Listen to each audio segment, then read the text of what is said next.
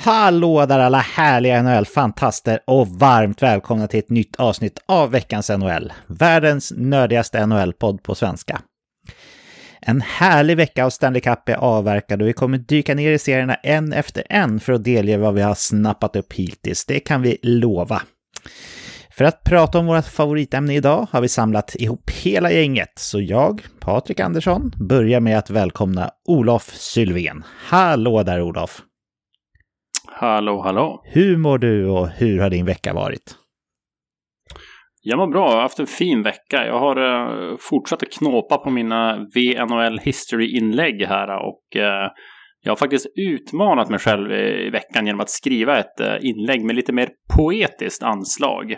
Du tänker på Guds-inlägget? Nej, det var inte så poetiskt tycker jag. Det var mer lite putslustigt kanske. Nej, men det här ska jag publicera någon gång i samband med Stanley Cup-finalen, tänker jag. Spännande. Och ja, det blir liksom inte poesi heller om vi tänker ljudrim eller texter på vers, utan det handlar mer om ett stilistiskt grepp och ordsvarveri, om vi säger så då. Wow, vilken höjd du tar här ändå. Ja, ibland får man utmana sig själv och vi får se om det finns någon poet i mig. Så det kanske blir så här profeten Eken och poeten Sylvén eller någonting. Ja, synd att inte efternamnen rimmade där. Då hade det varit ännu stiligare. Men ja, poesin är ju vad den är. Man kan inte styra över den faktorn i alla fall. Men du har det bra så i alla fall? Ja, absolut. Härligt. Nästa man till rakning, även fast det rent bildligt nog inte kommer att hända, välkomnar vi Eken Eklund. Hallå där Eken! Hallå där Patrik! Hur mår du och hur har din vecka varit? Ja, men jag mår bra, jag har faktiskt rakat mig veckan så att... Inte totalt va? Nej, det har jag inte. Ansatt lite. Men jag har haft en riktigt bra vecka. Jag har hängt i Globen här ett par dagar och kollat på Beijer Hockey Games och kollat när Sverige har tagit emot Schweiz, Tjeckien och Finland. Är det där någon sån här... jag vet ju att ni bajare kallar Tele2 Arena för nya Söderstadion. Men är det för att Avicii Arena, som den heter på riktigt nu för tiden, ligger i samma område där som du vägrar döpa om den, eller är det någon annan så här stark åsikt att ha bakom det? Nej, men Globen, man kan liksom inte ändra ett namn, det är Globen. Alltså, det där är jag kanske lite bakåtsträvande här, men för mig kommer det nog alltid vara Globen. Ja, du säger ingen så här poesi i att en av våra stora artister genom tiderna får ett landmärke på det sättet? Nej, det tycker jag inte. Han kan väl få en gata eller något sånt annat trams, men det borde ha någon riktigt, döpa den till något riktigt i sånt fall, eller någon läktare eller något sånt där. Döpa den till något riktigt? Ja, du menar om man inte finns längre, då är man inte riktig. Ja, nej, men det har varit coolt att ha varit i Globen faktiskt. Det har varit en del NHL-stjärnor där nere. Ja, men härligt. Du har sett Sverige spela ishockey, misstänker jag då. Ja, men precis. Ja, i övrigt, fullt upp antar jag? Ja, som vanligt, som det ska vara. Men det är det bästa jag vet. Ja, jag vet. Du gillar att ha det fullt upp. Vi har ju givetvis med oss också quizmaster himself, David Kvicklund. Hallå där David! Hallå där Patrik! Hur mår du och hur har din vecka varit? Nej, också väldigt, väldigt bra. Jag har haft också en fin vecka, så att det är väl inte så mycket att anmärka på, skulle jag säga. Trivs är väl den korta summeringen. Ja, jag har ju varit uppe i Luleå och sett mitt Färjestad åka på rejält med smisk, får man ändå säga, i match 5 där i SM-finalen. Men ja, det var väl trevligt i alla fall, måste jag säga. Lite gamla Färjestad-kompisar och så där. Men David, du som är, ja men, ska jag uttrycka det snällt, men lite kontroversiell, eller inte kontroversiell, lite konservativ i så här traditioner och sånt tänk. Är du okej med Avicii Arena eller är det Globen? Alltså, jag tycker det är en vacker hyllning till Avicii. Det tycker jag, det vill jag ändå skicka med. Men sen, som Eken säger, så Globen har ju också en annan liksom... Det är ju de facto en glob. Alltså det är ju ett så perfekt namn för den arenan. Det är inte som vilken arena som helst liksom. Så att i folkmun tror jag ändå att Globen kommer att finnas kvar. Det är min ganska fasta övertygelse. Men Avicii Arena är väl ändå fint att den heter det officiellt då, men jag kommer fortsatt nog kalla den Globen, skulle jag tro. Ja, jag måste kolla med dig också, Olof. Vad säger du helst? Globen eller Avicii Arena?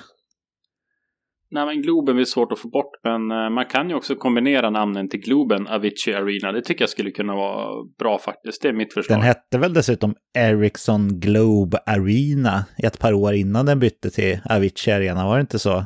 Det gjorde den, och det var ju parodiskt. Då är det mycket bättre med Globen Avicii Arena. Men det är klart att Globen går inte att liksom sudda bort, så att man får kombinera dem båda, tycker jag. Det skulle funka. Ja. Jag är förändringsbenägen. Jag kommer kalla den Avicii Arena i alla fall. Och göra det med en rak rygg. Vet du vad Avicii är för någonting, Eken? Jag lärde mig det när jag lyssnade på dokumentären om artisten här på P3 i 2 avsnitt. Nej, jag har faktiskt ingen aning. Kommer inte ihåg exakt heller om jag ska vara ärlig, men det var någonting med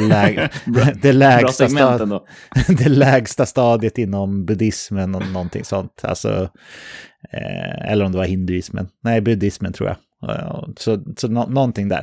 Han tyckte det var ett coolt namn, och det var det ju, får man ju säga. Men killar, jag tänker att vi alldeles strax ska prata Stanley Cup. Men först så tar vi ett par snabba puckar som inte är kopplade till slutspelsserierna.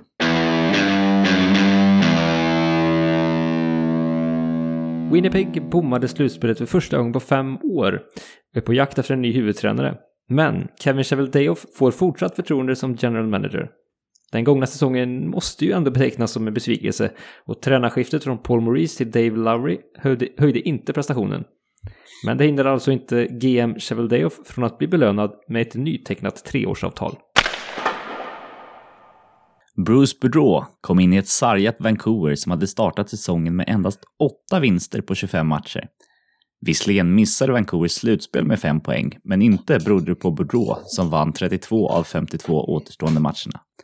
Men ledningen med svenska Alvin i spetsen vill inte förlänga hans kontrakt, utan vill se mer av vad Boudreau kan göra under en hel säsong innan man committar till honom. David, är det rätt att testa ytterligare en säsong, eller borde man knyta till sig honom under en längre tid? Ja, bra fråga. Alltså, jag tycker ändå att det är rätt att man ger honom lite längre tid. Alltså, det är ett ganska litet arbetsprov ändå. Visst, han fick en injektion i laget ganska snabbt, men jag tycker ändå det är ganska klokt av Alvin och se om den kan vara beständig över tid. Så att, tycker ändå tummen upp till Alvin i ett av hans lite första, lite mer anmärkningsvärda GM-moves. NHL kommer inte att förändra sitt slutspelsformat. Det meddelar NHL-kommissionären Gary Bettman, fin titel för övrigt. Det betyder att NHL inte gör som NBA och den amerikanska baseballligan redan gjort. NBA har lagt till ett typ av play-in-format till sitt slutspel, och baseballligan har också expanderat sitt slutspel.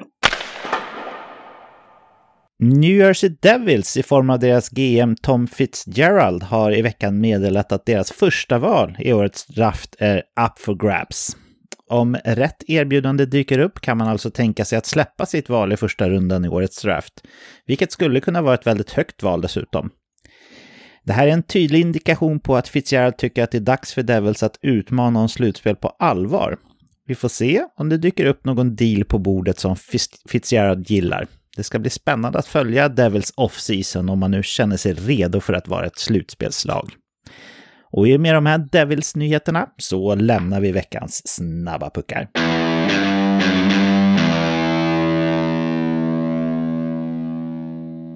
Så där killar, nu ska vi bita tag i det smaskigaste här och snacka Stanley Cup och första rundan av densamma. Är du taggad, Eken? Jag är riktigt taggad på det här. Härligt. Ska vi börja snacka om matcherna i öst eller väst, tycker du? Ja, men då tycker jag att vi börjar med väst, för vi har ju faktiskt en match i öst här som pågår, och då kanske den hinner sätta sig här så att vi har lite annat utgångsläge när vi diskuterar östsidan. Men innan vi börjar där så har jag en liten fråga till dig, Patrik. Jag fick ett tips här av min goda vän Dennis när vi satt och kollade på hockey, att han hade läst någon tweet här om hur många målvakter i Stanley Cup-slutspelet som har startat som har under 1 miljon i cap hit. Har du koll på hur många målvakter det kan vara? Jajamän, nej, det har jag såklart inte. Men det är nog ganska många, för det kommer vi komma in på. Det är många lag i årets Stanley Cup som liksom är nere på sina tredje målvakter här och härvar. Plus att det dessutom har blivit så att andra målvakten i många lag har en ganska låg lön eftersom att man har en tydlig etta. Men det är 16 lag som spelar. Jag skulle kunna tänka mig att vi har varit och betat av bra bit över 30 målvakter totalt. Så säg 12 målvakter som var under en miljon. Det var lite överkant. Det var 6 vid det här tillfället när den här tweeten gjordes i alla fall. Då var det Ottinger, Swayman, Korsetkov, Ingram, Domingue och Husso.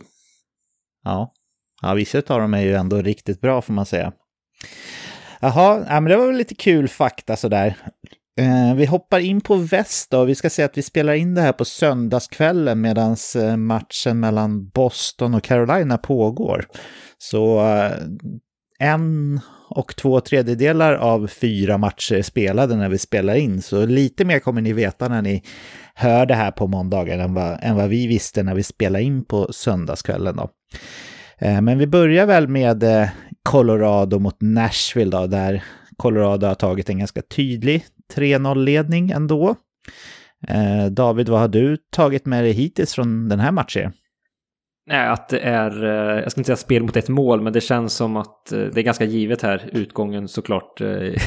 Ja, det är ingen skräll att jag säger så, och det är ingen skräll att det har sett ut som det har gjort heller, men hade väl ändå lite hoppas att det skulle vara lite mer, vad ska vi säga, lite mer spännande ändå. Att kanske Nashville hade ryckt någon match vid det här laget, men Colorado har varit riktigt vassa, och ja, deras powerplay har ibland sett läskigt ut tycker jag. Det är, ja, nu är Landeskog tillbaka också. Det är ju man har ju en arsenal minst sagt, så att jag tycker Colorado har imponerat väldigt stort. Sen är frågan om det är liksom att Colorado har varit grymt bra eller om det är Nashville som har varit till och med har varit blekt liksom. Så att inget riktigt, skulle jag säga, testen så länge heller för Colorado, så att det är väl lite att visst de har imponerat, men kan också bero på att de har mött ett, vad jag tycker är ganska svagt Nashville här så här långt.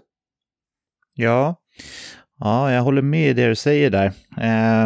Vi såg i senaste matchen här att det var nog en olyckshändelse, eller det var definitivt en olyckshändelse, men Ryan Johanssons klubba petades in bakom målvaktsmasken på Darcy Kemper i Colorado-kassen, och det såg inte speciellt roligt ut, och det är ju definitivt någon form av ögonskada.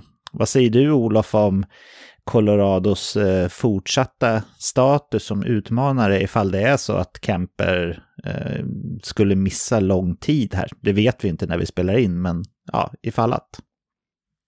Ja, alltså det är väl möjligtvis det enda lilla orosmålet man skulle kunna hitta i den här matchserien. Sen tror jag att det spelar ingen roll. Jag tror att man kommer att klara sig bra med fransos också, även om inte Kemper kommer tillbaka i den här matchserien.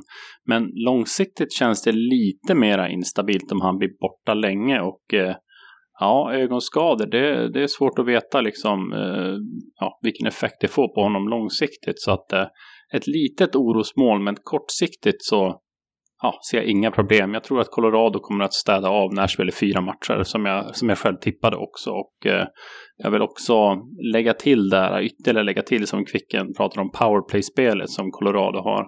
Nu kan man inte riktigt jämföra svensk hockey och SHL, men jag kikade på en av finalmatcherna här av Färjestad-Luleå, och det är otroligt vilken stor skillnad det är i powerplay mellan svensk hockey och NHL. Jag tycker här kan man verkligen se en av de här stora skillnaderna mellan världens bästa hockeyliga och vår egen liga då. Framförallt är hur man transporterar in pucken, hur man kommer till lägen och så vidare. Så att väldigt kul att se. Det finns ju få saker som är så frustrerande när man kollar på sitt favoritlag om man inte får till någonting i powerplay. Och då har vi ändå större rinkar i Sverige också jämfört med NHL. Mm. Ja, den individuella skickligheten är ju markant större i NHL såklart. Så jag håller verkligen med dig där. Eken, vad säger du om den här matchserien? Tror du att Nashville skulle kunna ha varit lite mer på bana om det hade varit så att man hade haft sina ordinarie målvakter i spel? Både Jussi Saros, som ju såklart hade stått alla matcher om han var hel, och dessutom ordinarie backup i Dave Rittich har ju missat också, så man är ju nere på Connor Ingram här. Tror du det har hjälpt Colorado så pass mycket, eller tror du att det hade varit liksom en enkel match ändå? Nej, alltså det är klart att det har hjälpt dem. Det har ju stuckit iväg i siffror i 2 matcher framförallt. Första 7-2 och nu senaste 7-3. Connor Ingram, som för övrigt spelade 9 matcher för Björklöven förra året, hade då en räddningsprocent på 89,8. Så det är ingen supermålvakt man kliver in med liksom, och känner sig trygg med.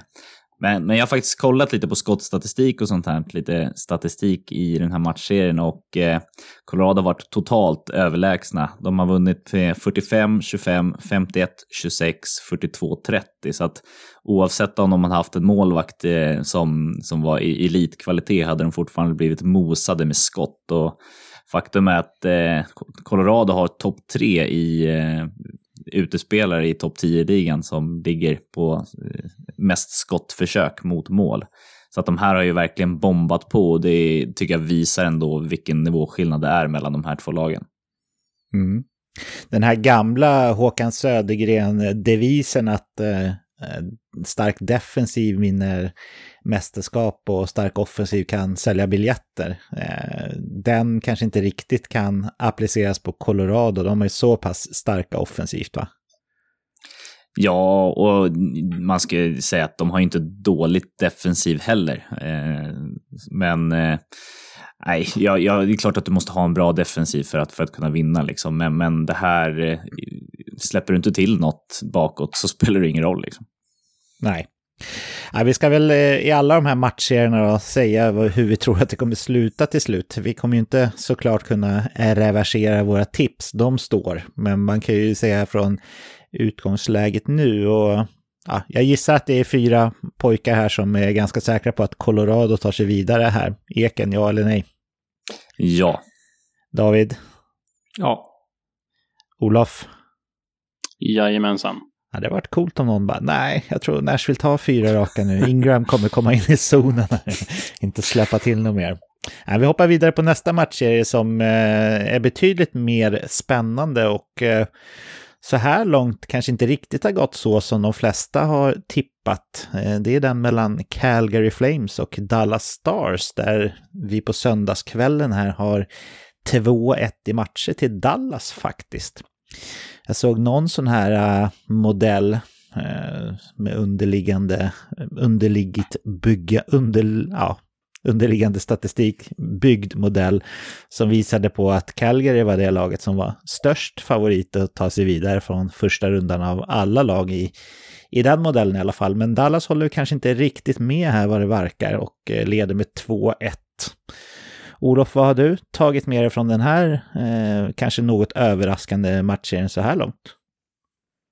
Ja, jag tycker inte att det är jätteöverraskande faktiskt. Visst, jag hade ju tippat Calgary här, men jag hade också tippat att det skulle bli ganska målsnålt, vilket det verkligen har blivit de 2 första matcherna här. Calgary måste fortsätta jobba med sitt tålamod. Dallas måste få offensiv produktion för att kunna ta Calgary i 2 matcher här nu, eller 4 matcher, förlåt.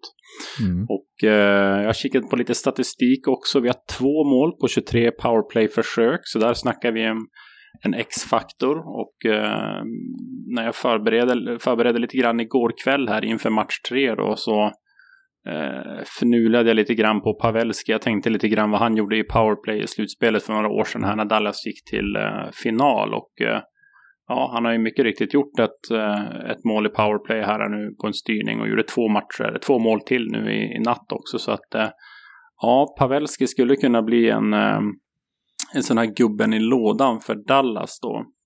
Men jag tror på fortsatt jämna matcher. Sen blir det ju en otroligt viktig match nu för Calgary, och den måste man nog nästan vinna. Annars är det väldigt, väldigt stor fördel för Dallas, och ja, det återstår att se, men absolut, det kommer att bli jättetajt fortsatt också, så att ja, men kul matchserie på något sätt.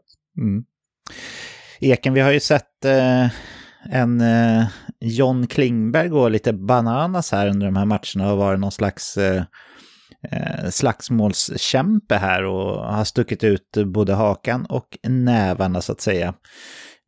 Tror du att John Klingberg har gått in i någon slags slutspelsmode här som kan hjälpa Dallas på vägen, eller är det här mer brus som stör melodin? Nej, jag tror definitivt att det kan hjälpa till och liksom tända laget.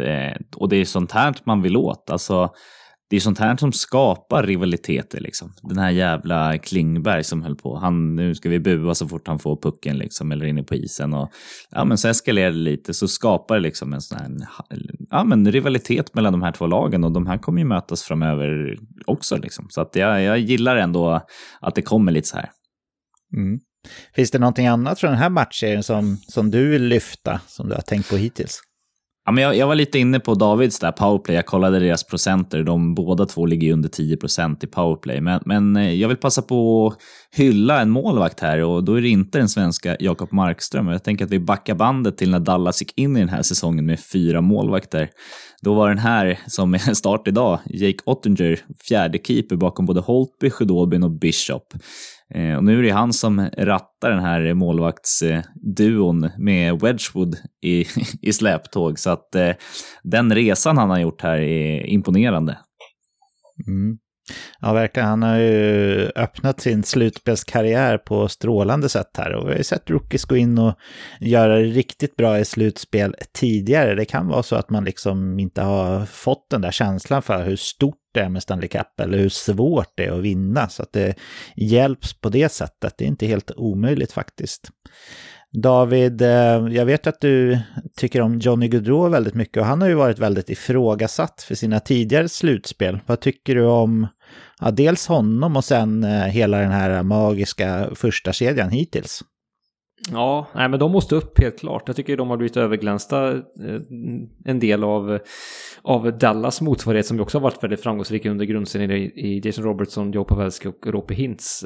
Där Joe Pavelski, som vi var inne på tidigare, har ju varit särskilt framgångsrik. Så att de måste upp ett snäpp och leverera. Det kommer ner till det att det kommer hänga ganska mycket på att de gör det ändå. Visst att Calgary har ett hyfsat brett lag, men offensivt sett så är det ganska tydligt att det är ändå den kedjan som ska göra det. Så att ja, Matthew Tkachuk förväntar jag mig, i alla tre förväntar jag mig mer om. Lindholm avgjorde ju match 1, så att, och han har ju, tycker jag har spelat bra, men Tkachuk är väl kanske en, och även Gaudreau som jag förväntar mig mer av, och kedjan som helhet också definitivt. Det är de som ska gå i bräschen, och det är klart att med tanke på den historiken som finns kring de här spelarna, framförallt då Johnny Gaudreau i slutspelssammanhang, så är det klart att han måste ju börja fundera, tänker jag ändå, när det börjar viskas lite och kanske till och med suckas på läktaren. Så att ja, det är mentalt spel som pågår hos honom nu, gissar jag. Ja, verkligen. Jag tror, har Calgary gjort 3 mål sammanlagt på de här 3 första matcherna, tror jag, om jag inte minns helt fel. Och 2 av dem har väl Elias Lindholm gjort. Så det är ju ändå första kedjan som gör det, så att säga. Men det krävs ju mer. Jag tycker Dallas har lite bättre bredd ändå på sina forwards om man kollar totalt sett på andra, tredje och fjärde kedjan. Så Calgarys första kedja, som har varit den bästa i NHL i grundserien, behöver steppa upp lite grann. Det håller jag med om. Här ska det bli lite intressant, tycker jag, att höra hur ni ser på fortsättningen. Vi får ju som sagt inte ändra våra tips, men man kan ju fortfarande säga vad man tror här, vilket lag som kommer ta sig vidare till slut. Vad säger du, Olof? Hur tror du det här kommer sluta nu? Ja, jag tror det lag som kniper nästa match nu här, match 4, kommer att vinna matchserien. Jag har tjatat om det förut, men match 2 och match 4 är de viktiga matcherna.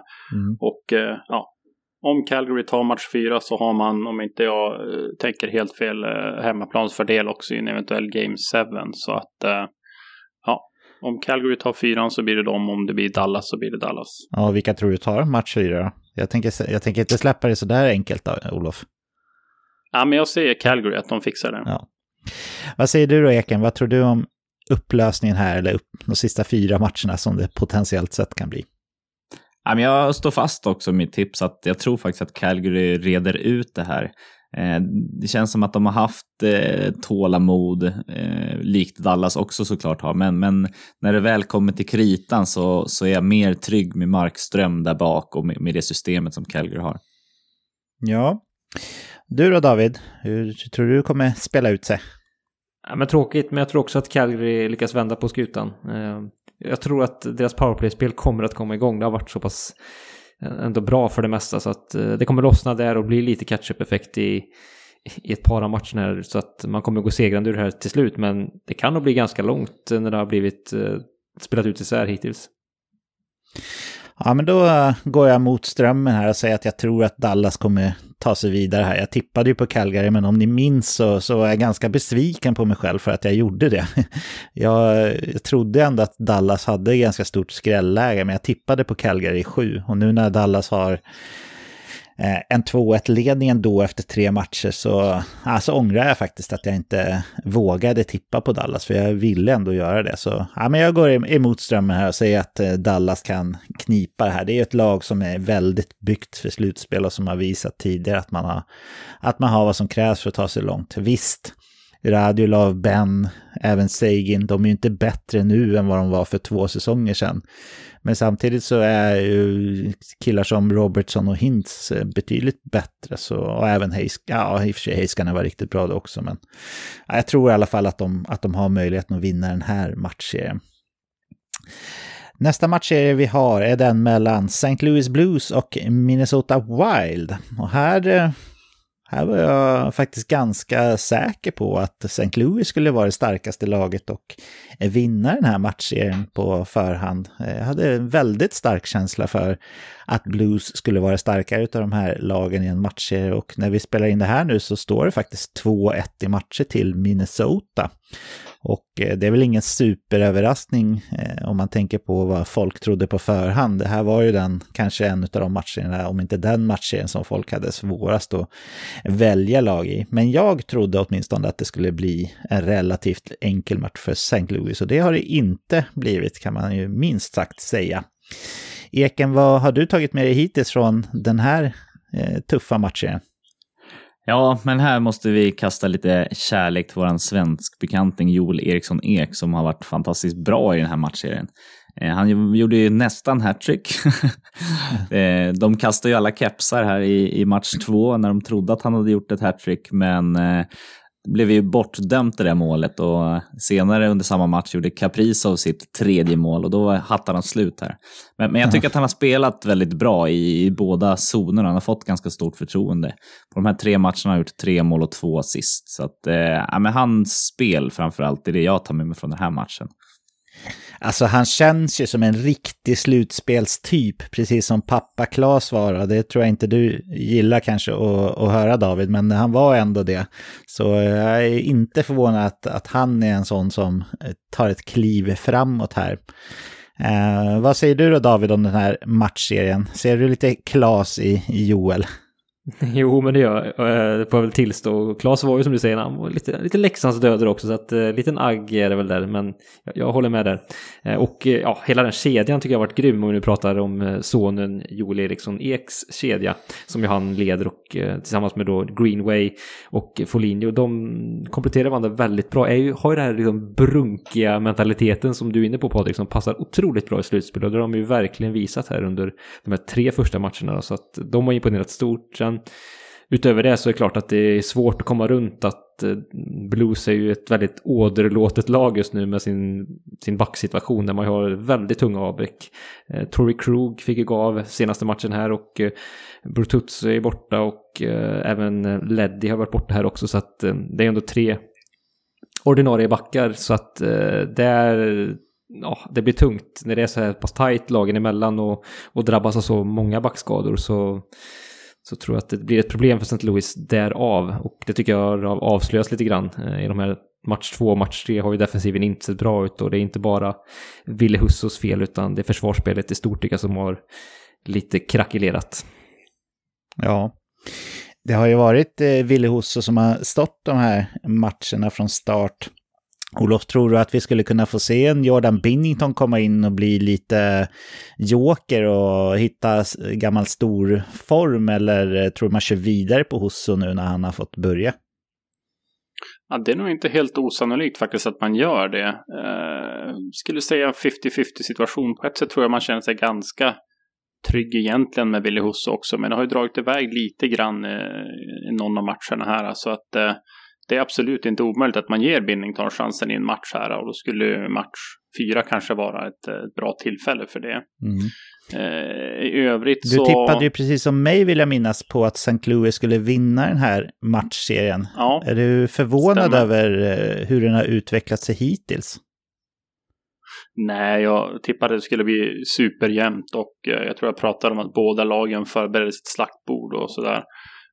Tittar vi lite grann på statistik så Blues dominerar ju både i skott- och tacklingskolumnerna här, men Wild har lyckats hitta en väg, kanske lite grann på grund av St. Louis skador, men Wild har också lite liksom skadehistorik och jag är lite tveksam till att alla spelare är 100 i det där laget.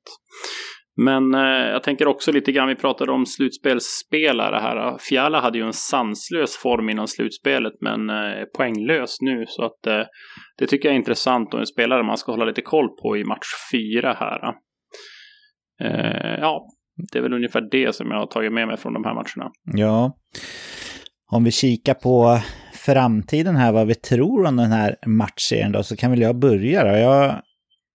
Jag skulle vilja fega ur och säga som Olof mellan Calgary och Dallas här, att den som vinner 4:e matchserien kommer vinna serien. Men jag tycker inte att det här Minnesota-laget ska vara riktigt lika bra byggt för slutspel som St. Louis. Även fast man har den där riktigt grymma tredje kedjan med Joel Eriksson Ek som centerankare. De väger väl över 100 pannor alla tre där, tror jag, med Greenway och Foligno, så det är tufft att möta dem. Där snackar vi ju verkligen slutspelsjokrar, men jag är inte säker på att jag tror på mig själv riktigt när jag säger det, men jag säger ändå att St. Louis kan vända på det här och kamma hem den här slutspelsserien på ett eller annat sätt ändå. Vad säger du, Eken? Hur tror du att det kommer sluta? Ja, men man tänkte ju på förhand att det här skulle bli en riktigt jämn matchserie, lite likt de matcherna som Calgary Dallas har varit. Nu är det jämnt i ställningen här, men alla matcher har varit ganska övertygande vinster för det laget som har vunnit. Men jag tror ändå att Minnesota ror det här i land. Ja, jag tror vi nog kommer få se 7 matchers serie. Men kul. Alltså, det här är ju på den på förhand som från väst som man tänkte skulle vara den jämnaste. Ja. Vad säger du då, David? Hur tror du att det kommer sluta? Ja, jag trodde på Minnesota på 7. Men nu tror jag till och med nu lite mer med tanke på skadan i St. Louis. Så jag säger 4-2 matcher då till Minnesota. Ja. Och Olof? Ja, nej, men jag får väl tippa lite med hjärtat och ändra mitt tips där och säga att Minnesota tar det här. Men jag tror fortsatt att det blir 7 matcher och att man avgör på hemmaplan i match 7. Ja, det är väl visserligen, är det inte så att St. Louis kom 2 i tabellen i grundserien där till slut? Det var ju lite jämnt däremellan dem fram och tillbaka. Nej. Inte det? Nej, det var Minnesota det var... hemmaplansfördel. Ja, då tror jag nog, ja, det har de. Då tror jag nog att du kan få rätt där, Olof. Blir det match 7 i Minnesota med den hockeytokiga publiken så blir det definitivt tufft. Det har varit lite motvalls idag i tippningarna här då. Men man får inte ändra sitt tips, Olof, så att du vet. Men du får ju fortfarande säga att du tror att Minnesota vinner den här med de nya förutsättningarna som finns. Amen. Sista matchserien i väst är den mellan Edmonton och Los Angeles Kings, där de flesta trodde på en ganska enkel seger för Edmonton med tanke på, inte bara med tanke på det, men delvis med tanke på de tuffa backskadorna som Los Angeles har. Och då visste vi inte heller att Viktor Arvidsson skulle missa de första åtminstone 4 matcherna. Det står 2-1 i matcher till Edmonton här. Los Angeles skrällde lite grann när de tog hem den första. Och sen så har Edmonton vunnit 2 enkla. Vad tar du med dig, David, från det som har hänt hittills i den här matchen? Ja, det är väl Mike Smiths revansch tar med mig ganska mycket. Han gjorde en rejäl tavla i match 1 där han skulle ut och briljera lite på Mike Smith-manér. Han är ju väldigt duktig med klubban, men ibland så är kanske lite överambition. Och det avslöjade honom ganska rejält där, vilket ju blev matchavgörande i match 1. Sen så stötte han tillbaka otroligt fint, måste vi ändå säga, i match 2 och 3 har spelat jättebra. Så att det är ju glädjande för för Edmonton. Men ja, det är väl lite Mike Smith i ett nötskal. Det är väldigt fina prestationer i ena matchen, men sen kan det ju svaja rejält andra matcher. Så att på sikt så tycker jag ändå att det är ett orosmoln för Edmonton. Jag säger på sikt, för jag tycker ändå att det är ganska tydligt i match 2 och 3 att bensinen är ganska slut tycker jag i Kings. Jag tycker de ser trötta och nutta ut och nej, jag vet inte. Edler får dra ett ganska tungt lass, men han är inte den backen han en gång var, så att det är ett skadeskjutet lag och nej, jag ser inte att de ska vända det här faktiskt när de har hamnat i det här underläget. Dessutom när Edmonton känns som att de har fått saker att funka och fått produktion också genom hela laguppställningen, vilket är ju viktigt. Så att nej, jag tycker att det ser bra ut för Edmontons del i det här läget. Ja, det har ju varit, tycker jag, i det här top-heavy-laget Edmonton ganska bred produktion ändå. Där Ryan Nugent-Hopkins har varit med och bidragit på ett bra sätt från tredje kedjan. Skulle du säga, Olof, att det är förvånande att Edmonton verkar ha fått till en ganska bra bredd här på något sätt? För det är ju den man har klankat ner på gällande Edmonton ganska länge nu.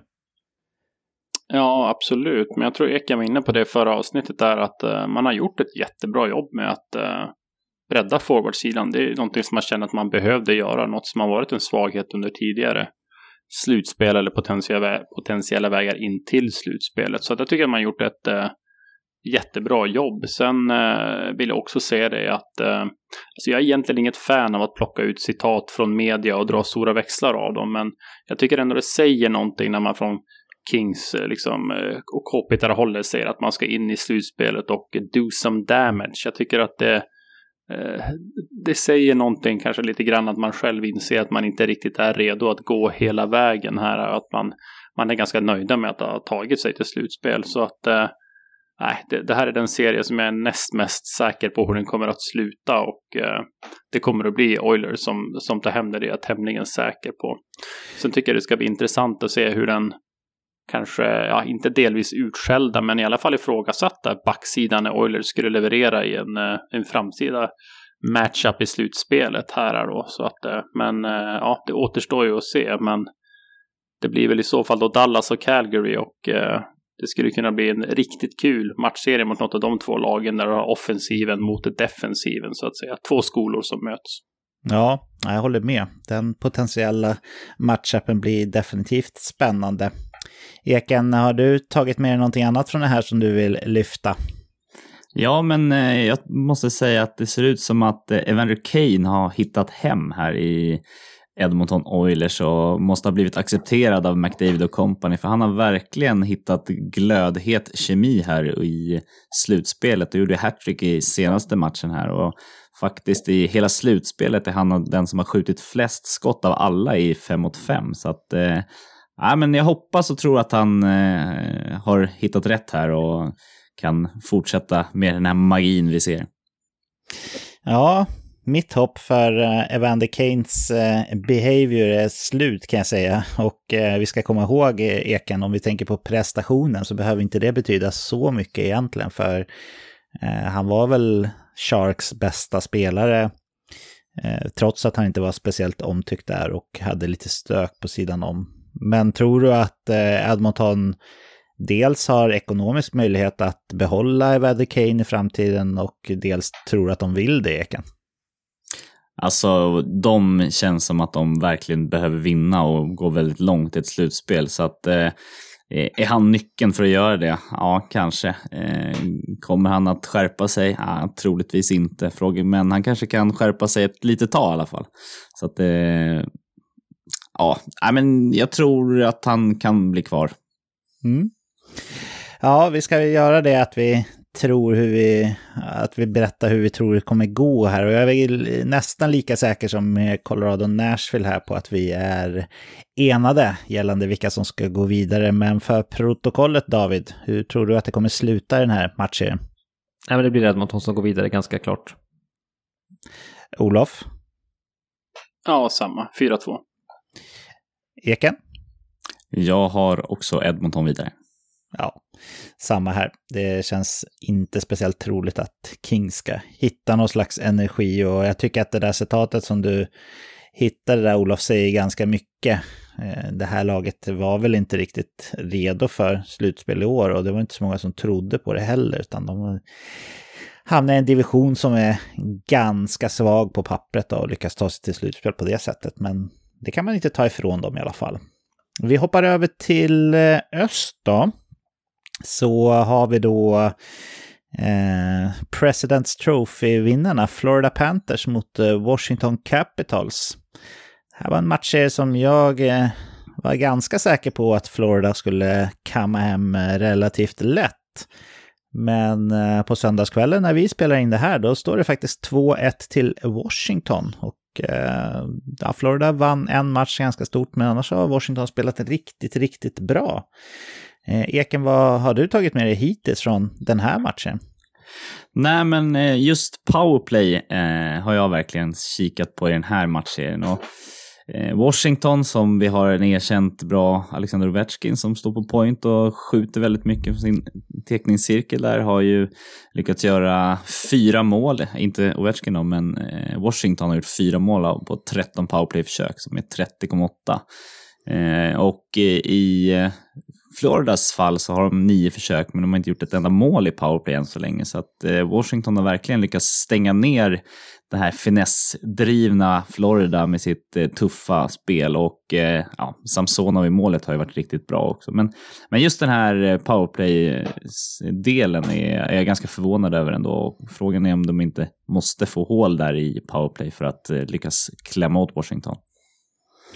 Ja, tror du, Eken, på tal om powerplay där, Aaron Ekblad har ju kommit tillbaka efter en ganska lång skadefrånvaro till slutspelet här och har ju fått tagit första spaden i powerplay som sig bör, men Florida var ju riktigt bra i powerplay även när Ekblad var skadad. Är det läge nu när man ligger under här och kanske testa och gå tillbaka till Weegar eller Chero eller någon annan här i fortsättningen, eller ska man spela sin bästa back, tycker du, i PP1 även tills vidare?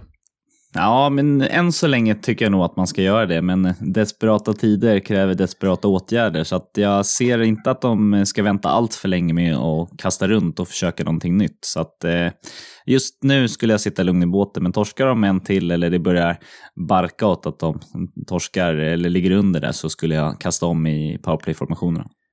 Eller börja Barkova åt kanske. Snyggt.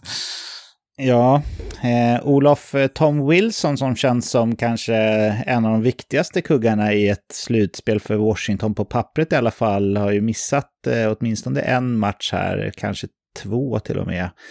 Och trots det så leder Washington den här matchserien. Hur förvånad är du över inledningen av den här matchserien om 7? Ja, jag tror du sa det där att du var lite besviken på dig själv att du inte tippade Dallas inför våran tippning där, och käkade lunch med Eken här i veckan nu efter match 2. Jag beklagade mig högt att jag också hade fegat ur lite grann, att jag inte hade tippat Capitals som vinnare här. Jag gjorde en lång utläggning om hur jag trodde att Florida var ett hubba-bubba-lag här, liksom en bubbla som skulle spricka i slutspelet, och alla ingredienser i den här matchserien för en skräll finns, och skräll säger jag med situationstecken, för att jag tycker inte att det är en jätteskräll om Capitals vinner den här matchserien. Senaste matchen här, jag tycker Capitals lyckas kontrollera Florida på ett jättebra sätt. Det finns ett lugn i laget som jag gillar. Powerplayet fungerar som Eken snackade om. Det finns en stor slutspelsrutin, tydliga roller. Och Ovechkin tycker jag är jättebra. Han leder laget på ett lugnt och tryggt sätt. Barkov tycker jag var ganska osynlig senaste matchen. Huberdeau tar en frustrationsutvisning i slutet. Så att nej, jag gillar det jag ser från Capitals faktiskt, det gör jag. Ja, alltså du ångrar lite grann att du inte vågade där. Jag förstår hur du känner, med tanke på att jag känner samma sak med Dallas. Vad säger du då om det här, David? Dels har vi ju pratat om, och vi var rörande överens ändå under det avsnittet, om att Florida inte kändes som en allvarlig utmanare på riktigt. utan att vi var överens om att de var lite av ett hubba-bubba-lag då, som behöver mer rutin och kanske en annan struktur. Men dels så har ju inte Washington imponerat den andra halvan av grundserien alls och kom in i slutspelet med en rent av svag form. Hur förvånad är du över att det ser ut som det gör? Nej, men förvånad är jag absolut. Men det är väl det är lite ny situation för Florida och mentalt så kan det ju smyga sig in lite härdsmälta, vilket jag tycker ändå att vi har sett lite grann i alla fall här. Det känns lite stressat och lite forcerat och att man är så tydliga favoriter, det är man ju inte vana vid, definitivt inte, så att det tror jag ligger dem lite i fatet där och det är frågan om de kan lyckas knyta upp den knuten innan den här matchen är över. Jag tror det är väldigt mycket för Florida i den här matchen, men lite osäker är jag absolut när vi har kommit så här långt och spelet har sett ut som det har gjort. För lite som Olof var inne på så tycker jag att Washington har fått matchen precis dit man vill i det här skedet, så att man behöver bryta liksom momentum på något sätt. Hur man ska göra det har jag inget direkt facit på, men en sån spelare som måste steppa upp också är ju Sergej Bobrovsky, tycker jag. Där tycker jag att det finns ett problem. Nu var ju Samsonov också jättebra när han kastades in i Washingtons kasse här, så att den målvaktsmatchen måste Bobrovsky se till och vända till sin fördel, och det kan också vända hela matchen, ska jag säga. Ja, tror du att man kommer att rida vidare på Bobrovsky, eller finns det någon möjlighet att man chansar och kastar in en Spencer Knight här? Jag tror så här att förlorar, att det hamnar i 3-1 i matcher till Washington, då tror jag faktiskt, och att Bobrovsky skulle säga att han gör en svag match också, då tror jag faktiskt att Spencer Knight kan få chansen. Alltså visade ju slutspelet härom sisten att han är liksom redo att liksom gå i de här tuffa matcherna i slutspel när allt står på spel. Det klarade han ju faktiskt bra den gången, så att då tror jag nog att man kan chansa. Lite som Eken var inne på, desperata situationer kräver desperata åtgärder, så att lite i den andan tror jag att man kan kasta in honom i det läget. Ja, intressant. Jag har en hypotetisk fråga här till dig, Olof, som ju, ja, det kan vara kul ibland att resonera lite kring hypotetiska frågor, men vi är inne på att vi tycker att Florida saknar den här rutinen och lugnet som Washington har. Tror du att med en Joel Quenneville bakom rodret, om han hade fått vart kvar då, tror du att det hade kunnat bidragit till ett lugn som man inte har idag, eller är det här på spelarna liksom? Möjligen, men nej, jag tror inte att det hade gjort så stor skillnad ändå. Jag menar, Florida var ju mångt och mycket samma lag under Quenneville som man är efter Quenneville, och man var ju framgångsrika under båda coacher, så att nej, jag tror inte att det har gjort så stor skillnad. Jag tror snarare att det är lätt att förblindas av den här liksom. Vi har ju sett ganska många lag som har haft hysterisk form i slutet av grundserien, och jag tycker man kan ställa sig själv frågan vad det beror på egentligen. Beror det på att de verkligen har liksom fått ihop allting i formen inför slutspelet, eller kanske beror det lite mer på att man har mött ganska många lag som har varit dåliga och omotiverade. Så att nej, jag tror faktiskt inte att Quenneville hade gjort så stor skillnad här. Lag oftast behöver ju liksom gå ett antal år i slutspelet och göra liksom misslyckas kanske ett par år innan man lyckas. Inte alltid såklart. St. Louis är ju ett bevis på det under senare år, men just det här laget så känner jag verkligen så, för det är också lite grann frågasättande. Vem liksom tar ton? Vem är det som egentligen leder det här laget? Hur många rutinerade ledargestalter finns det i laget? Vart liksom vänder man sig när det börjar blåsa? Och ja, nej, det är jag inte så säker på. Och tycker Kvicken gör en bra poäng med Bobrovsky där sista matchen här. Alltså, det är 2 stycken lägen då han gör helt klart felbedömningar, och jag tänker att det kanske beror på någon form av nervositet eller någonting, och det är stor risk att sånt smittar av sig till resten av laget. Ja, men många tankeställningar där, Olof, som jag verkligen håller med dig om, och det ska bli väldigt intressant att följa fortsättningen av den här serien nu, och självklart ska vi ju, precis som alla andra då, säga hur vi tror att det kommer sluta nu med lite facit på hand åtminstone. Vad säger du, Eken? Hur tror du att den här matchen kommer sluta? Ja, jag var ganska övertygad om att Florida skulle vinna från början här. Sen tycker jag att Washington verkligen har neutraliserat Florida i den här matchserien och ja, fan, nästan så att jag skulle vilja ändra mig här, men jag har ett sista hopp till Florida att de ska kunna spratta till och göra någonting för att reda ut det här. Men så jag fortsatt håller vid Florida.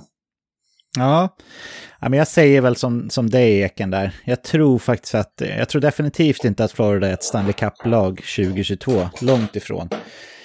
Men jag tycker att på pappret så tycker jag ändå att Washington är det svagaste laget ifrån öst som tar sig till slutspel här. Så även fast de har mycket mer rutin och kanske mer slutspelstyper i laget så ser jag fortfarande Florida som knapp favorit att ta hem den här serien trots allt. Vad säger du, Olof? Ja, men jag tror nog att bubblan brister här och Capitals lyckas vinna med, ska vi säga 3-2 här i match 4 på hemmaplan, och då kommer pressen bli för stor för Florida och Capitals tar hem det här. David? Ja, jag var ju liksom Eken ganska säker på att Florida skulle vinna på förhand. Men jag gör en Wennerholmare, det vill säga en Mats Wennerholm, och vänder kappan efter vinden. Lite blåser, så att jag säger ju Washington går vidare nu då. Ja, intressant. På tal om Wennerholm, helt utanför kontext här så laddade vi upp lite på The Corner pub i Luleå inför matchen här under lördagen. Vi är lite Färjestad-supporters, så då satt nästan hela Aftonbladet-ligan där med Thomas Ros och Hans Abrahamsson och Marcus Leifby och käkade och frågade hur många vi var uppe och sådär. Så lite Aftonbladet shoutout kanske sådär. Nästa matchserie har vi mellan Carolina och Boston, där match 4 faktiskt avslutades här för ett litet tag sedan när vi spelade in. Och än så länge i den här matchserien efter 4 matcher så har hemmalaget vunnit sina respektive matcher. Så det står 2-2 här efter 4 matcher efter att Boston då vann dagens drabbning. Jag hann se första och andra perioden innan vi började spela in, och då tyckte jag att Carolina var betydligt bättre än Boston. Man fick långa anfall i Bostons zon, men sen så tog man lite dumma utvisningar i slutet och så gjorde man en coachers challenge på ett av Bostons mål som man förlorade och fick en till utvisning och ytterligare en utvisning på det när Sebastian Aho körde upp klubban oroväckande nära ögat på Patrice Bergeron, men det blev bredvid ögat som tur var. Och Boston vann den här matchen, så som sagt 2-2 i matchen här, och hemmalagen har hållit fortet än så länge. Vad säger du, David? Vad har du tagit med dig hittills från den här matchen? Ja, nej, men jag tar med mig att Boston har ju brutit den mur som ju har varit det täta försvarsspelet i boxplay som Carolina normalt sett har. Det var ju nyckel att man lyckades med det i match 3, det vill säga att man gjorde mål i PP, och likadant nu i match 4 så blev det ju matchavgörande att man gjorde 2 powerplay-mål.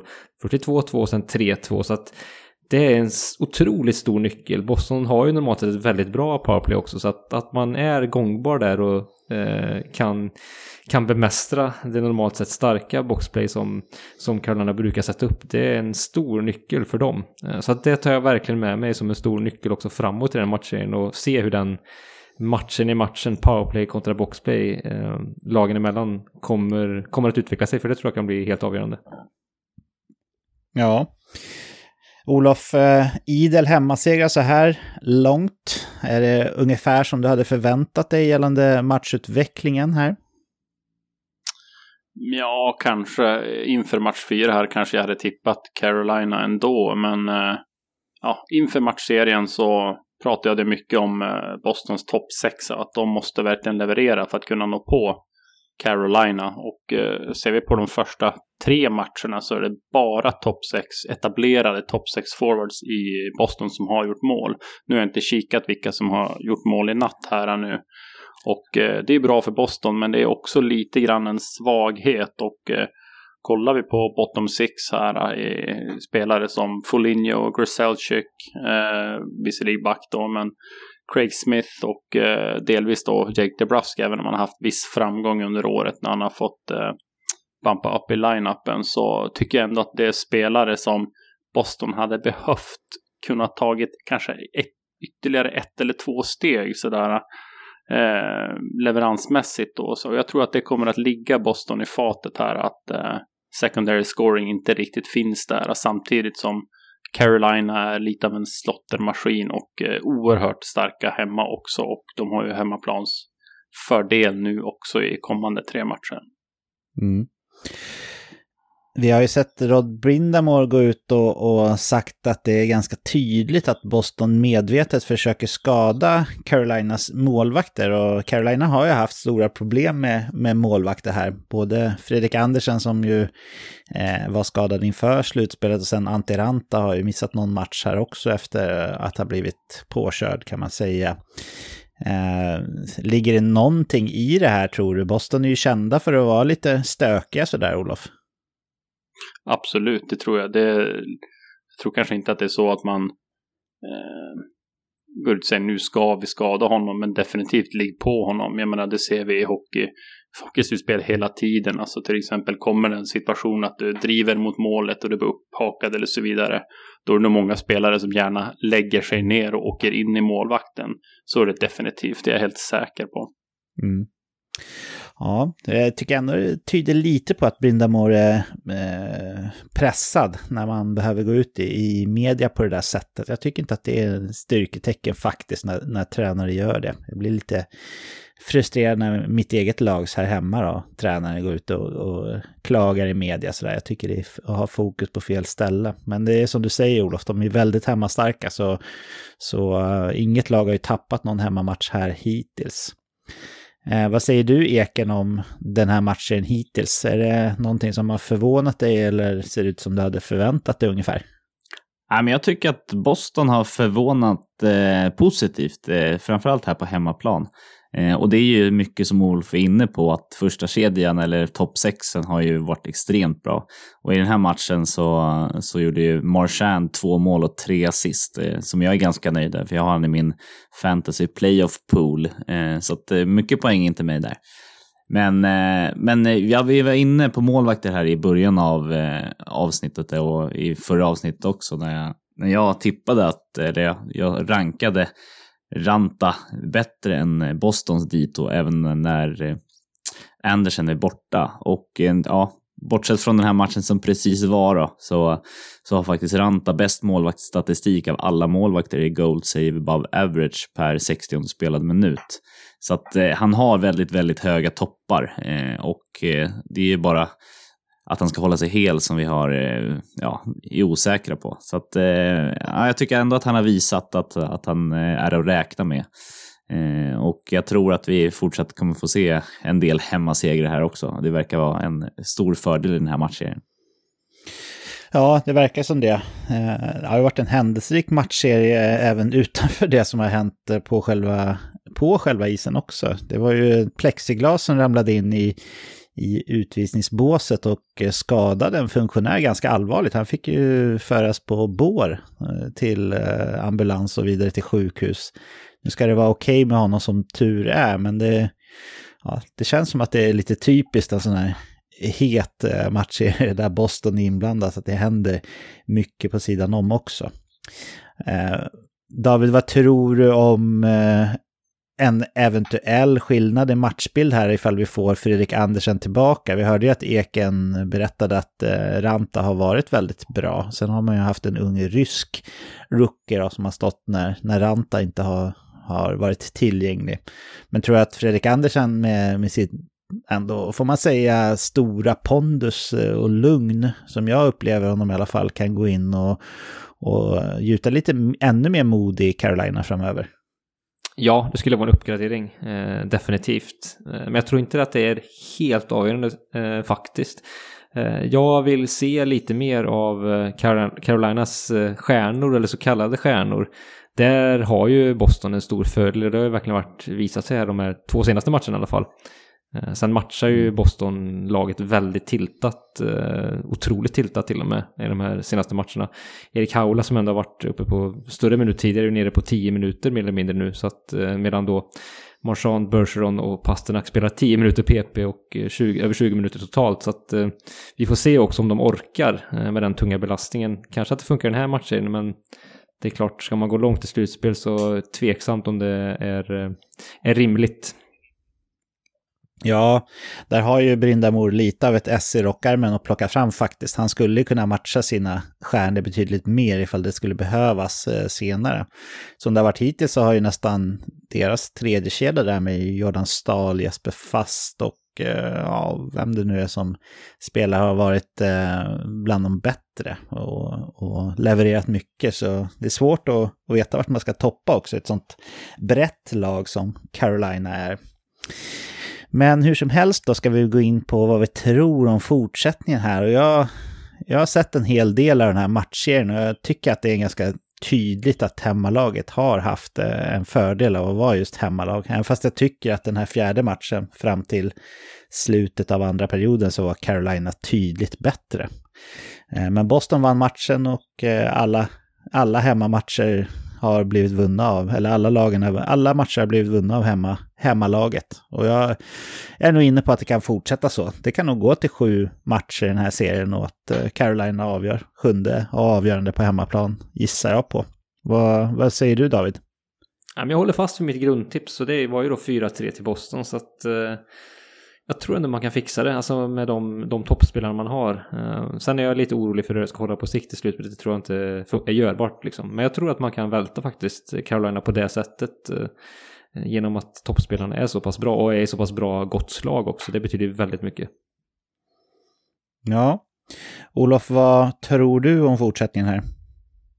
Nej, men jag tror faktiskt att Carolina tar 2 kommande matcher och vinner med 4-2. 4-2, okej. Så inte bara hemmasegrar med andra ord. Vad säger du då, Eken? Nej, men Nestor Olof vågar man ju inte ändra tipset på. Jag tror faktiskt också att Carolina tar det här i 2 raka nu. Ja, intressant. Då har vi David som tror på Boston och övriga på Carolina då. Nästa matchserie att snacka om är den mellan Toronto och Tampa Bay. Där i talande stund då på söndagskvällen Toronto leder med 2-1 i matcher. Olof, vad har du tagit med dig hittills från den här matchen? Ja, det här är faktiskt den enda matchserien där jag inte har sett någon match hittills. Jag har inte jättemycket att komma med egentligen. Det jag har läst mig till om jag studerar statistiken lite grann, det är ju att jag förväntar mig kanske lite mer av Tampas toppspelare och kanske inte Victor Hedman då i första hand, utan kanske Stamkos och gänget, så att det är de jag väntar lite grann på att de ska leverera lite mer. Men annars tycker jag matchserien verkar helt öppen, så att nej, jag ska inte bli förvånad om det blir 7 matcher till slut. Nej. Vad säger du, Eken? Vad har du tagit med dig från den här bataljen hittills? Nej, men jag måste ändå säga Torontos liksom överkörning. För jag tycker att de gick in och verkligen bara gasade på. Alltså första matchen verkligen bara liksom gick in och inte hade någon hänsyn överhuvudtaget och verkligen bara malde ner Tampa. Och Tampa lärde sig lite läxan till match 2. Sen vände de hem till hemmaplan och men Toronto gick på som en ångvält igen liksom, och chockade på dem. Så att jag är förvånad ändå att de vågar gasa på så mycket som de gör och att det faktiskt funkar mot Tampa. Vi får se om Tampa lärt sig läxan här nu i match 4 hur de ska spela, vilket jag i och för sig tror att de kommer göra. Men just den här råheten och hänsynslösheten av Toronto, det är det jag tar med mig från den här matchen. Intressant. David, Toronto har ju verkligen fått en stämpel och vara den senaste tidens största slutspels-choke-lag. Att de inte pallar för trycket, och det var ju väldigt, väldigt länge sedan vi såg Toronto gå vidare en runda i slutspel. Hela laget har ju den här stämpeln, men inte minst kanske Mitch Marner som har kunnat försvinna lite på Johnny Gaudreau-manér i slutspel tidigare. Jag har sett en del av den här matchen och när jag har kollat så har ju Marner varit en dominant på planen. Tror du att Toronto liksom som grupp har tagit ett mentalt kliv här och Marner i synnerhet, eller kan det sluta liksom hur som helst nu här framöver? Ja, men man kan nog ha tagit ett kliv. Man har väl också anställt en ny mental coach, vet jag, som tror jag hjälper Michael Phelps tidigare också, om jag inte är felunderrättad. Så att jag tror att Marner till och med uttalar sig också att det har hjälpt honom en del. Så att det är möjligt att det kan ha en effekt. Och jag tror också att det har varit faktiskt fördelaktigt för Toronto att gå in mot Tampa. Det är nog två Stanley Cups i rad. Man kan ju ändå säga att man kan slå i underläge i en sån matchup, tycker jag ändå. Lite grann. Så att det tror jag faktiskt har varit tacksamt läge. Så sett. Mm. Kyle Clifford har blivit avstängd en match här under serien på grund av en hård tackling. I övrigt så tycker inte jag att det har varit väldigt, väldigt tufft spel, vilket man kanske inte heller förväntar sig med den här typen av lag. Men hade du förväntat dig lite mer fire, David? Ja, men lite grann. Det tror jag skulle gilla Tampa faktiskt. Vi har också sett att Toronto har ju haft healthy scratch på en sån som Wayne Simmons i det här slutspelet en del, och jag menar, hade det varit en annan typ av matcher då tror jag att man hade matchat honom, och jag tycker att, ja men säg som Tampas fjärde kedja är mer byggt för ett mer liksom härjigt spel. Jag tänker då på Maroon, Belmar och Corey Perry. Det ska vara lite grisigt. Den matchserietypen passar dem bättre än Toronto, så att för Tampas del tror jag att man ska försöka grisa till det ytterligare för att få, ja, man kanske får de här stjärnorna ur spel lite grann i Toronto. Det tror jag kan vara en viktig ingrediens för deras del framåt. Ja, Olof, jag vill påstå att få in en äldre veteran som känns väldigt lugn och trygg i sig själv som Mark Giordano skulle kunna vara en hjälp för den här backsidan som på pappret har varit en rejäl svaghet för Toronto flera år i rad. Tror du att hans inverkan på laget kan vara större än det vi ser i rena siffror som eller hur känner du? Ja, men det tror jag faktiskt. Jag tror absolut att hans inverkan kan vara större i omklädningsrummet än vad den liksom är på isen. Så att där tror jag att du har en väldigt bra poäng. Sen tänker jag att den här matchen är ganska öppen fortfarande, och jag tror att i våran inför special, så när jag pratade om backsidan i Calgary, så var det just en sån typ av back som jag efterlyste lite grann i just Calgary, och det är mycket möjligt att Toronto också har haft behov av en sån, även om man har fått in rutinerade backar som Jake Massin till exempel innan där och så att du kan nog vara någonting på spåren där, tror jag. Mm. Om vi kommer till själva utgången här då av matchserien, hur gissar du då, Olof?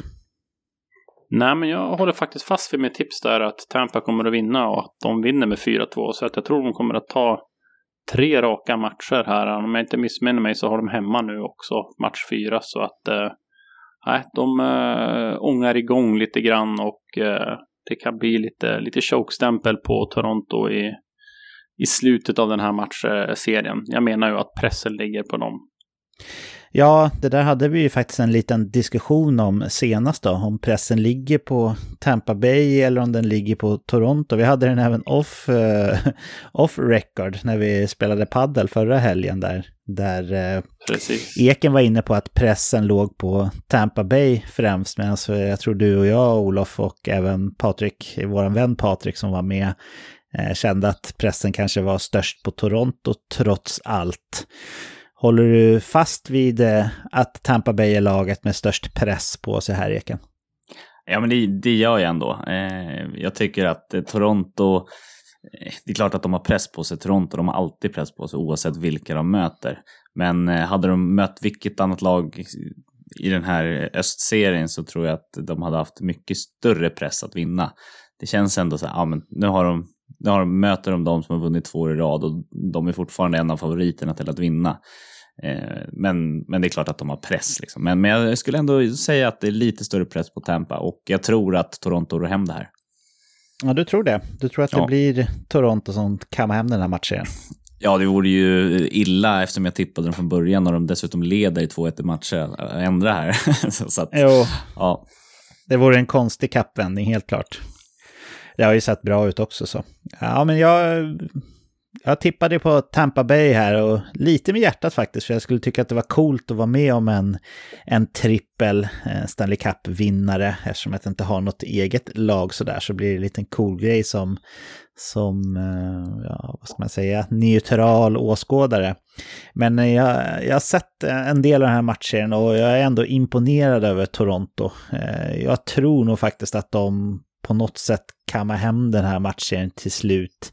Så jag gör en liten pudel mot min tippning, men ja, tippningen står ju kvar. Men som det är nu så tror jag faktiskt att Toronto kan klara det här och gå till andra rundan för första gången på väldigt länge. Vad tror du då, David?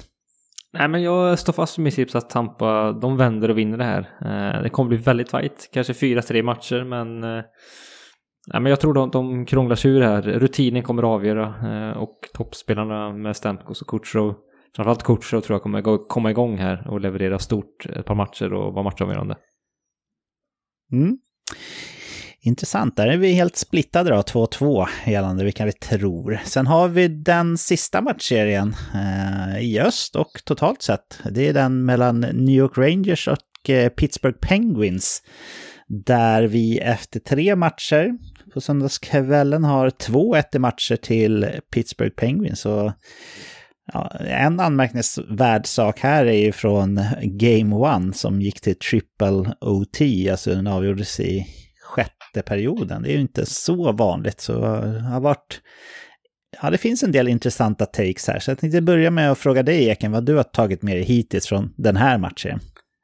Nej, men vi pratade om X-faktor Igor Shesterkin och han visade ju verkligen de 2 första matcherna att han är att räkna med. Han hade 95,2 kontra 95,1 i räddningsprocent. Men sen match 3 där så störtdök han, släppte in 4 mål i första perioden och hade en räddningsprocent på 73,3 och blev utbytt. Så att just Igor Shesterkin är den som jag har kikat lite extra på att ta med mig. Att förvånad ändå att han klappade ihop, och det beror väl säkert mycket på den här triple overtime som du nämnde, att han har spelat extremt mycket under extremt kort tid och men det tar ett tag att återhämta sig och kroppen blir normal igen liksom. Så att vi får väl se hur det utvecklas här framöver. Nu fick han ju vila lite i och med att han blev utbytt då, men kan han komma tillbaks mentalt och rädda det här Rangers som faktiskt ligger under? Eller är det en choker-stämpel vi har här? Det har ju varit en del skador här som ändå har spelat roll, får man säga, i den här matchen. Tristan Jarry har ju missat inledningen av matchen och han har ju haft en fantastisk grundserie, så det är tungt. Och inte nog med det, man fick ju Casey DeSmith skadad dessutom och opererat någon muskelskada, så han blir borta resterande delen av slutspelet. Så det är ju ingen mindre än Luis Dominguez som har kommit in och stått här för Pittsburgh. Så det känns ju som att Rangers har på pappret i alla fall en väldigt, väldigt tydlig fördel när det kommer till målvaktsmatchen. Det hade man även ifall det hade varit Jarry och DeSmith som spelade. Men jag tror att Jarry är tillbaks, va? Okej, han kanske ska spela match 4 nu. Det är ju såklart en styrka om han är hel då, så att de inte har provocerat fram en start från honom innan han riktigt var frisk och kry då. För Louis Domingue är ju ingen Stanley Cup-vinnande målvakt, det tror jag vi alla är överens om. Även Rangers har ju drabbats lite grann. Man har ju fått Barclay Goodrow skadad också som väl togs in för att vara bra i ett slutspel och lite grit sådär. Vad säger du, David, om den här matchen hittills? Ja, lite oväntad utveckling även för mig. Men det är klart, det är ett Pittsburgh som har väldigt mycket rutin. Ett Rangers som är ganska oerfaret. Så att det är klart att här har rutinen visat sig viktig ändå. Så att vi får se hur det utvecklar sig framåt. Crosby tycker jag har varit ett monster i den här serien hittills. Och lett laget på ett ypperligt och föredömligt sätt. Och Malkin avgjorde ju match 1 också, så att gubbarna har vaknat, måste vi ändå säga, i Pittsburgh. Och de har visat förr att de kan, och fortsätter de i den stilen, då blir det jobbigt för Rangers ändå. Ja, Det blir definitivt. Om vi kollar på de slutspelslagen i öst, alltså de som tog sig till slutspel i öst, och på underliggande statistik så var ju Rangers det laget i öst som släpper till mest farliga målchanser av alla 8 lagen i grundserien, men att man har blivit väldigt räddad av Igor Shesterkin. Olof, tycker du att det är förvånande här att slutspelsrutin tunga Pittsburgh Penguins har tagit en ledning efter 3 matcher, eller hur känner du kring den här matchserien, det som har varit hittills? Ja, det är väldigt små marginaler. Det hade ju lika gärna kunnat varit Rangers som hade lett med 2-1 i matcher här, om vi kollar på första matchen till exempel. Så att det är små marginaler. I övrigt tänker jag lite grann, tippade på att det skulle bli en målrik historia den här matchserien. Hittills har vi sett 7 och 11 mål i matcherna. Hyllade lite grann deadline-värvningen Kopp här. Han har gjort mål i alla 3 matcher. Hade faktiskt fler minuter på isen jämfört med Panarin och Zibanejad sista matchen här, vilket jag tycker är intressant. I övrigt, inför den här matchserien pratade jag en del om Pens offensiv då, och gjorde väl någon jämförelse med Boston där, att det handlar mycket om topp 6:an, och så har det varit hittills, bortsett från sista matchen här nu när bottom 6 forward verkligen levererade, och kan Pittsburgh fortsätta med det och få den här breda produktionen, då blir de svårstoppade, och det är en väldigt, väldigt viktig match för Rangers nu, match 4 då. Det känns som att de är ganska illa ute, och jag tror det krävs lite grann, som Eken är inne på där, att Shesterkin måste stoppa blödningen, kanske stjäla 1 eller 2 matcher för att Rangers ska kunna vända det här. Ja, jag håller med i det du säger, definitivt. Jag tror jag tippade på Rangers faktiskt inför här, men här känner jag också att jag ångrar mig lite grann om man tänker på fortsättningen här. Jag tror att det kan bli tufft för Rangers även om man skulle vinna 4:e matchen här. Den är ju i Pittsburgh dessutom, så det är ingen enkel uppgift. Och skulle ställningen vara 3-1 till Pittsburgh efter 4 matcher så blir det ju riktigt tungt för Rangers. Så ja, jag vill nog nästan säga med det utgångsläget som är nu att jag tror att Pittsburgh kommer gå vidare. Jag blir lite lugn av att höra dig, Eken, säga att Tristan Jarry ska vara tillbaka här till match 4. Det tror jag är viktigt, men samtidigt så vill man ju inte att han ska kastas in för tidigt då, så att han inte är helt redo för spelen. Det spolierar ju kanske deras chanser längre fram, eventuellt i slutspelet i så fall. Men jag säger att Pittsburgh tar det här. Vad säger du, Eken?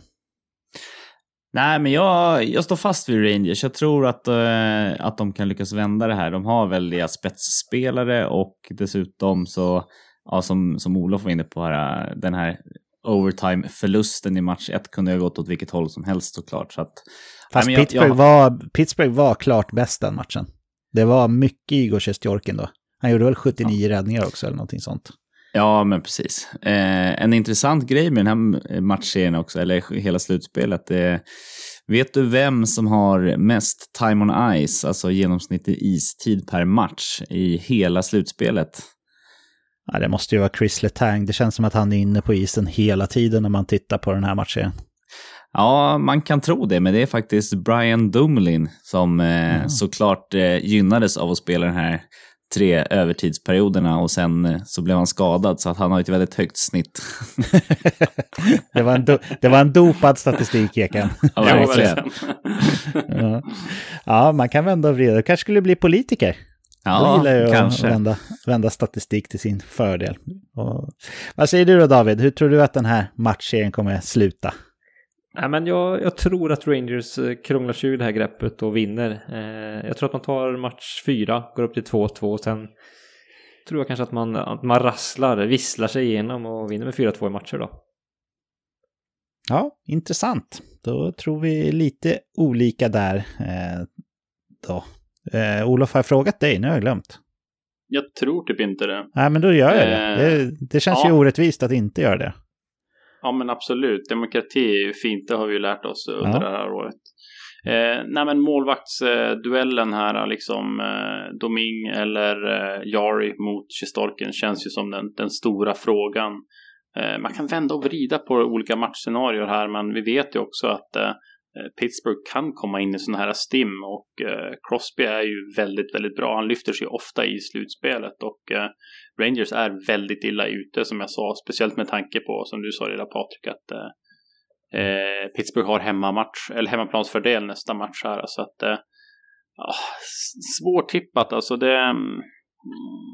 Jag ser ju fortfarande att Rangers skulle kunna vända på den här matchserien, men det är ju en jäkla fördel för Pittsburgh med sin rutin här också, så att nej, jag tror faktiskt inte Shesterkin lyckas stjäla så många matcher som behövs, så att men jag ändrar nog mitt tips och säger att Pittsburgh tar hem det här. Ja, då blev det 2-2 då, splittat i fortsättningsgissningarna här, och ja, det var alla 8 matcher. När vi spelar in om en vecka igen så lär det inte vara 8 matcher kvar att snacka om. Det kan vi vara ganska säkra på i alla fall. Hur som helst så ser jag väldigt mycket fram emot att följa det som komma skall här i Stanley Cup fortsättningsvis. Men nu hoppar vi vidare.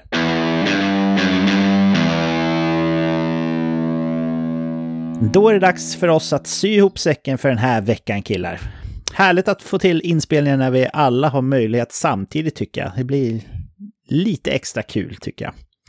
Olof, har du lust och tid och möjlighet att skicka med en hälsning eller 2 till våra fina lyssnare innan vi nöjer oss för den här veckan? Ja, men absolut. Och som vanligt så hittar ni oss på sociala medier. Vi finns på Instagram, Facebook och Twitter. Och man får gärna följa oss eller höra av sig om det är så att man har en fråga eller fundering. Ja, det tycker jag definitivt, och trivian som du lägger ut är ju väldigt, väldigt spännande med VNHL History. Det ser jag själv fram emot väldigt mycket och få uppdateringar på.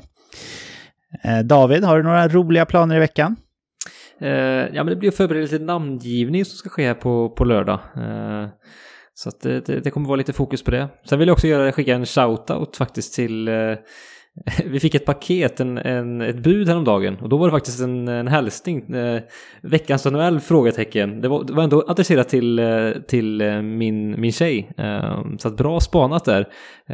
Skogmo från podden NHL-tugg hälsade via leveransen. Han hade skrivit liksom på försändelsen, så att oklart, jag vet inte själv vart han jobbar, så att men jag tackar så mycket för den fina hälsningen. Ja, Andreas Skogmo, jag vet att han jobbar väl visserligen främst som turnéledare för olika band i Sverige och utomlands, men när det inte är någon aktuell turné så kör han budbil för något av de här bolagen, vet jag, som delar ut lådor i sådana här ställ, David. Det var ett sånt du hämtade det, eller att man fick en kod eller så, va? Ja, jag tror det. Jag tror det var Sanna som hämtade det då, men ja, det var fint skrivet med bläckpenna där, så att jag tror, ja, jag får tacka så mycket. Det var vackert att se. Ja, bra rekat också. Ni har ju mig vetligen inte ens samma efternamn ju, eller hur? Nej, det har vi inte, så att bra spanat. Ja, men kul. Eken, du har väl fullt upp som vanligt, antar jag? Ja, men jag ska ha lite golftävlingar här till helgen som kommer, så jag håller på att ladda inför dem. Vi har en årlig avslutningsgolftävling med alla ledarna i Huddinge Hockey Team 13 här, som är oerhört viktig att vinna, och framförallt oerhört viktigt att inte komma sist, för då måste man gå med en sån här bajs-emoji-hatt hela nästa år. Hela nästa år? Vadå, hela på jobbet hela och i nästa duschen? Års tävling. Hela nästa års tävling. Du har helt rätt att man ska vara tydlig. Ja, det kändes som en tuff uppgift. Jobbigt när man har viktigt affärsmöte och kliva in en bajskorv på huvudet. Ändå kul. Vilken icebreaker ändå. Ja, absolut. Ja, men om du kommer sist, Eken, jag hoppas väl, eftersom du är min kompis, att du inte gör det. Men om du gör det, då får du nästan testa det någon gång. Kanske inte när det är första mötet med någon kund sådär, men om det är någon som du redan har en relation med. Vad säger du om det? Ja, men absolut. Jag ska ta lite bilder också, så ska jag skicka på vår Discord så alla där kan kika också. Det ser jag fram emot. Då tackar jag er killar för en riktigt fin stund. En sann höjdpunkt på veckan, precis som vanligt. Hoppas att ni får en riktigt bra vecka. Och det gäller ju såklart alla er som lyssnar också.